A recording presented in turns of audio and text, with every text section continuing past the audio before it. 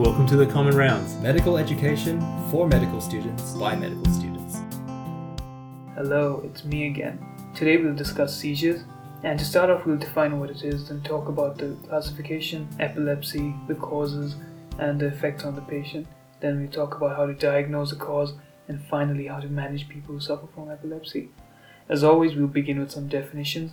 A seizure is a result of abnormal electric activity in the brain's neural network. This could be a result of asynchronous activity. Seizures can be provoked in any individual in certain conditions such as electrolyte abnormalities or hypoglycemia. But in a subset of people, seizures can occur without an initiating event. In this case, the condition is called epilepsy. The term ictal refers to the period of a seizure. The period immediately after a seizure is referred to as post-ictal, and the period between episodes of seizures is referred to as the interictal period. According to the World Health Organization, epilepsy is the most common neurological disorder, and about 70% of the targeted population respond to treatment, which makes it very important to sort of diagnose the condition so that an appropriate intervention can be introduced so that we could avoid or reduce further episodes. Now let's talk about the classification. A common classification used is from the International League Against Epilepsy, available at their website, and it should be considered that these classifications are often revised and changed and improved, and they differ on the criteria used.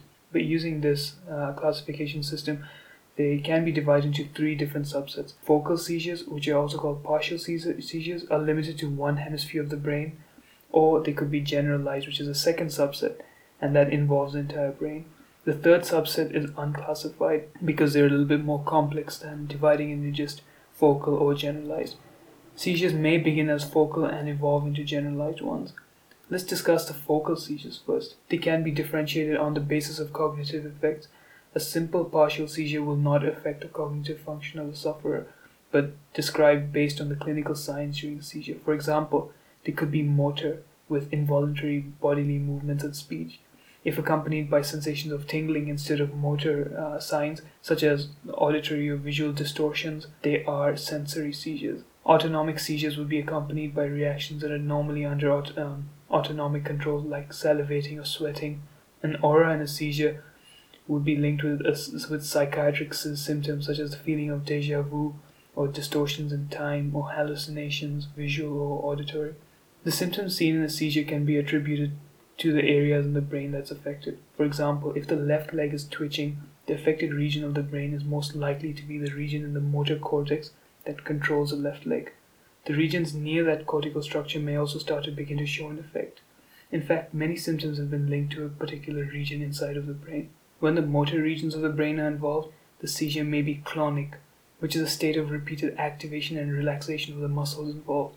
If the effect on the seizure seems to spread from one region to a larger portion of the body, it's referred to as a Jacksonian march. If associated with paralysis of a region of the body after the seizure, it's called Todd's paralysis. And then we can move on to talk about the complex focal seizures, which involve some sort of cognitive deficit such as loss of consciousness and confusion after the event. So just to quickly summarize, we talked about focal seizures, which is the first subset, and they are simple and complex focal seizures. Now we'll move on to generalized seizures, which, as we mentioned earlier, involve both cerebral hemispheres. The first one we'll discuss is absence seizures, which could be typical or atypical. The typical ones manifest as an absence from the body, so to speak. The sufferer seems to remain frozen in position and completely unresponsive to the environment. They last for a few seconds and do not have any effects after the seizure's lapsed. They could also have very minor twitches in the body during the seizure, but because of subtlety, the sufferer might actually not realize that they've been affected. One way of inciting these seizures is hyperventilation. They are most common in younger children and can occur multiple times a day. They can also affect school performance and is usually picked up by teachers or peers. They tend to remit spontaneously. Atypical absence seizures are more severe versions of the typical one and may be associated with other neurological deficits. They are also usually less responsive to anticonvulsant drugs. The distinction is made on an EEG, which we will talk about in a little bit. The other subtypes of generalized seizures are tonic and clonic. Just like we've talked about before in focal seizures, clonic is when the limb seems to be jerking as the muscles repeatedly contract and relax. A tonic seizure, on the other hand, will manifest as a sort of stiffening as the sufferer freezes up and the affected muscular pathways contract. The respiratory muscles can be affected during breathing, and the jaw can snap shut, and the patient might bite their tongue. But because the respiratory muscles are affected, the sufferer might seem to stop breathing during a tonic seizure. The tonic-clonic seizure is the most common type that occurs with external factors like electrolyte disturbances, and in this subtype the seizure begins as a tonic seizure, which evolves into becoming a clonic one. As the seizure begins to involve more waves of relaxation, continence might be affected. Post-ictally, the patient may suffer from confusion, headaches, lethargy, or muscle pain. Then atonic seizures, as the name suggests, is an episode of loss of postural tone, which could lead to the patient collapsing if affected for long enough, presenting a risk of injury from the fall. And finally, myoclonic seizures are manifested by sudden jerks by a limb or body part due to contraction in muscles. They can occur in a condition called juvenile myoclonic epilepsy. A YouTube channel by the Youth on the Move Kenya does a fantastic job explaining how these seizures affect patients and what we could do as bystanders in the situation. I would highly recommend them, and I'll put them up on our YouTube channel too. As mentioned earlier, some focal seizures can evolve to affect the entire brain to produce a generalized seizure, mostly the tonic-clonic type. In these cases, patients may describe the sensation of an aura or other manifestations of a focal seizure, while they may have been witnessed to have suffered a generalized seizure. And then finally, there's a group of seizures, which is a third unclassified one, and they can present like a mixture of all the seizures that we've already described. Now we can talk about the causes of seizures, which are very broad and include trauma, functional disturbances due to strokes, ischemia, or hypoxia. They could be a result of systematic abnormalities such as hypoglycemia, electrolyte derangements, high fever. They could also be a result of toxins or infections in conditions like meningitis, encephalitis, or central nervous system abscesses. They can also be a result of withdrawal from intoxicants like alcohol or barbiturates. They can also be a result of congenital developmental malformations, also due to hereditary causes. Like we've already mentioned, epilepsy is a condition where a person is prone to suffering episodic seizures. While there's a genetical basis to the disorder, an initiating factor such as trauma may change the threshold of excitability in the neural networks of the brain, which further predispose the sufferer from episodes of seizures. Now we can move on to the diagnosis. The underlying cause of seizures is very important to elucidate, mainly so that the management can be focused and timely offered to prevent further episodes. As always, the history is very important, as it will help to create an action plan to find the underlying cause. A full description of the seizure episode is important, including the sufferer's experience and an eyewitness account.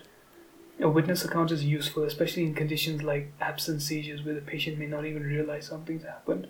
Sometimes syncope or psychosis episodes can be mistaken for a seizure. The age of the patient also offers some clues about the cause of the seizure. As with most neurological conditions, older population are more likely to get seizures as a result of strokes or neurodegenerative conditions. Infants and younger children may suffer a seizure under high body temperatures called a febrile seizure, but it's still important to rule out electrolyte disturbances or hypoglycemia, and at the same time keep in mind that infections may also cause seizures. Tumors can also cause seizures and occur in most ages. A history of head trauma can give away the initiating factor, and a list of medications or drug use can be implicated in the condition. A family history can suggest an inherited cause. The physical exam may not be very useful, but it's helpful in investigating any neurological abnormality in the brain that may also cause other deficits, and can suggest a pathological lesion in the brain that can be investigated. It's also helpful in trying to identify any injuries sustained during the seizure, which can help the person or the carers to ensure safety during the seizure. In younger children, a developmental history could rule out CNS developmental abnormalities. After this, laboratory studies are essential to consider metabolic or electrolyte disturbances, including glucose, calcium, potassium, and magnesium levels. Liver and kidney function should also be tested to investigate if the cause is due to something like hepatic encephalopathy or kidney function decline. If an infection is suspected, blood cultures or lumbar puncture may also be performed. Further on, it's important to perform an electroencephalogram or an EEG on patients suspected of suffering from epilepsy.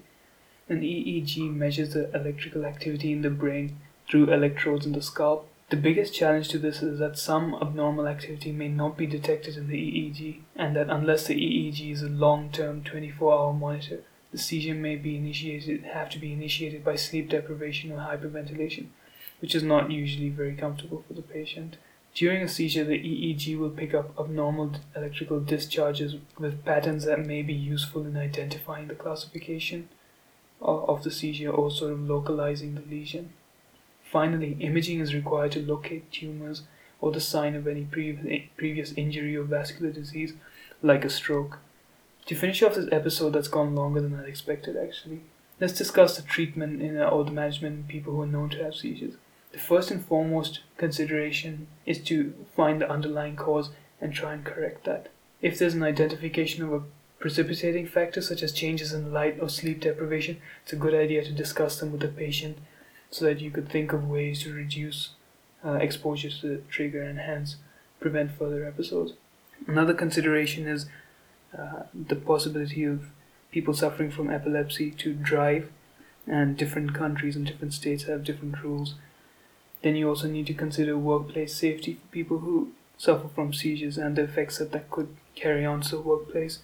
You also need to consider pregnancy and lactation, and you also need to consider safety during the episodes because a lot of these seizures come without a warning or with very little time. Then finally, I'll quickly touch on the drugs that are used to treat epilepsy, which are also referred to as anti-epileptic drugs. Now, just as I had mentioned in the beginning of the episode, 70% of these people with epilepsy respond to treatment and drugs, and 30% don't. In those 30%, it's important to consider surgery where removal of the diseased part of the brain may be therapeutic. In these cases, you need to weigh the benefit of removing this brain lesion with the risks of loss of function in that particular brain area. Now I'll quickly talk about the drugs.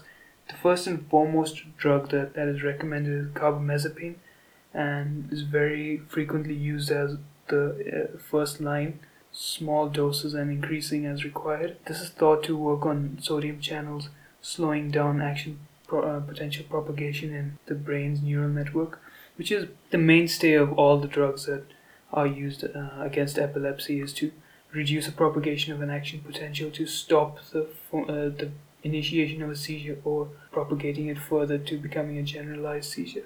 Another drug that is used is phenytoin, which is also thought to block these sodium channels and reduce excitability.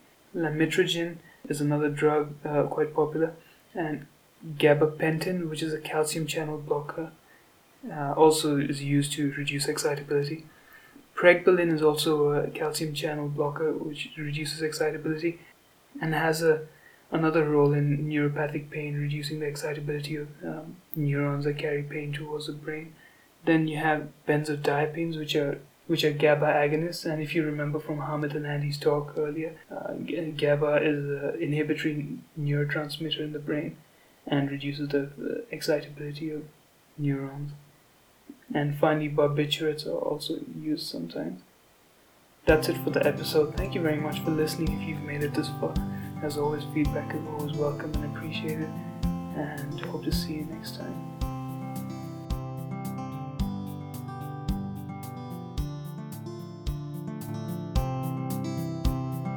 Our episode today was put together by our executive producer Gautam and our core editor Cindy.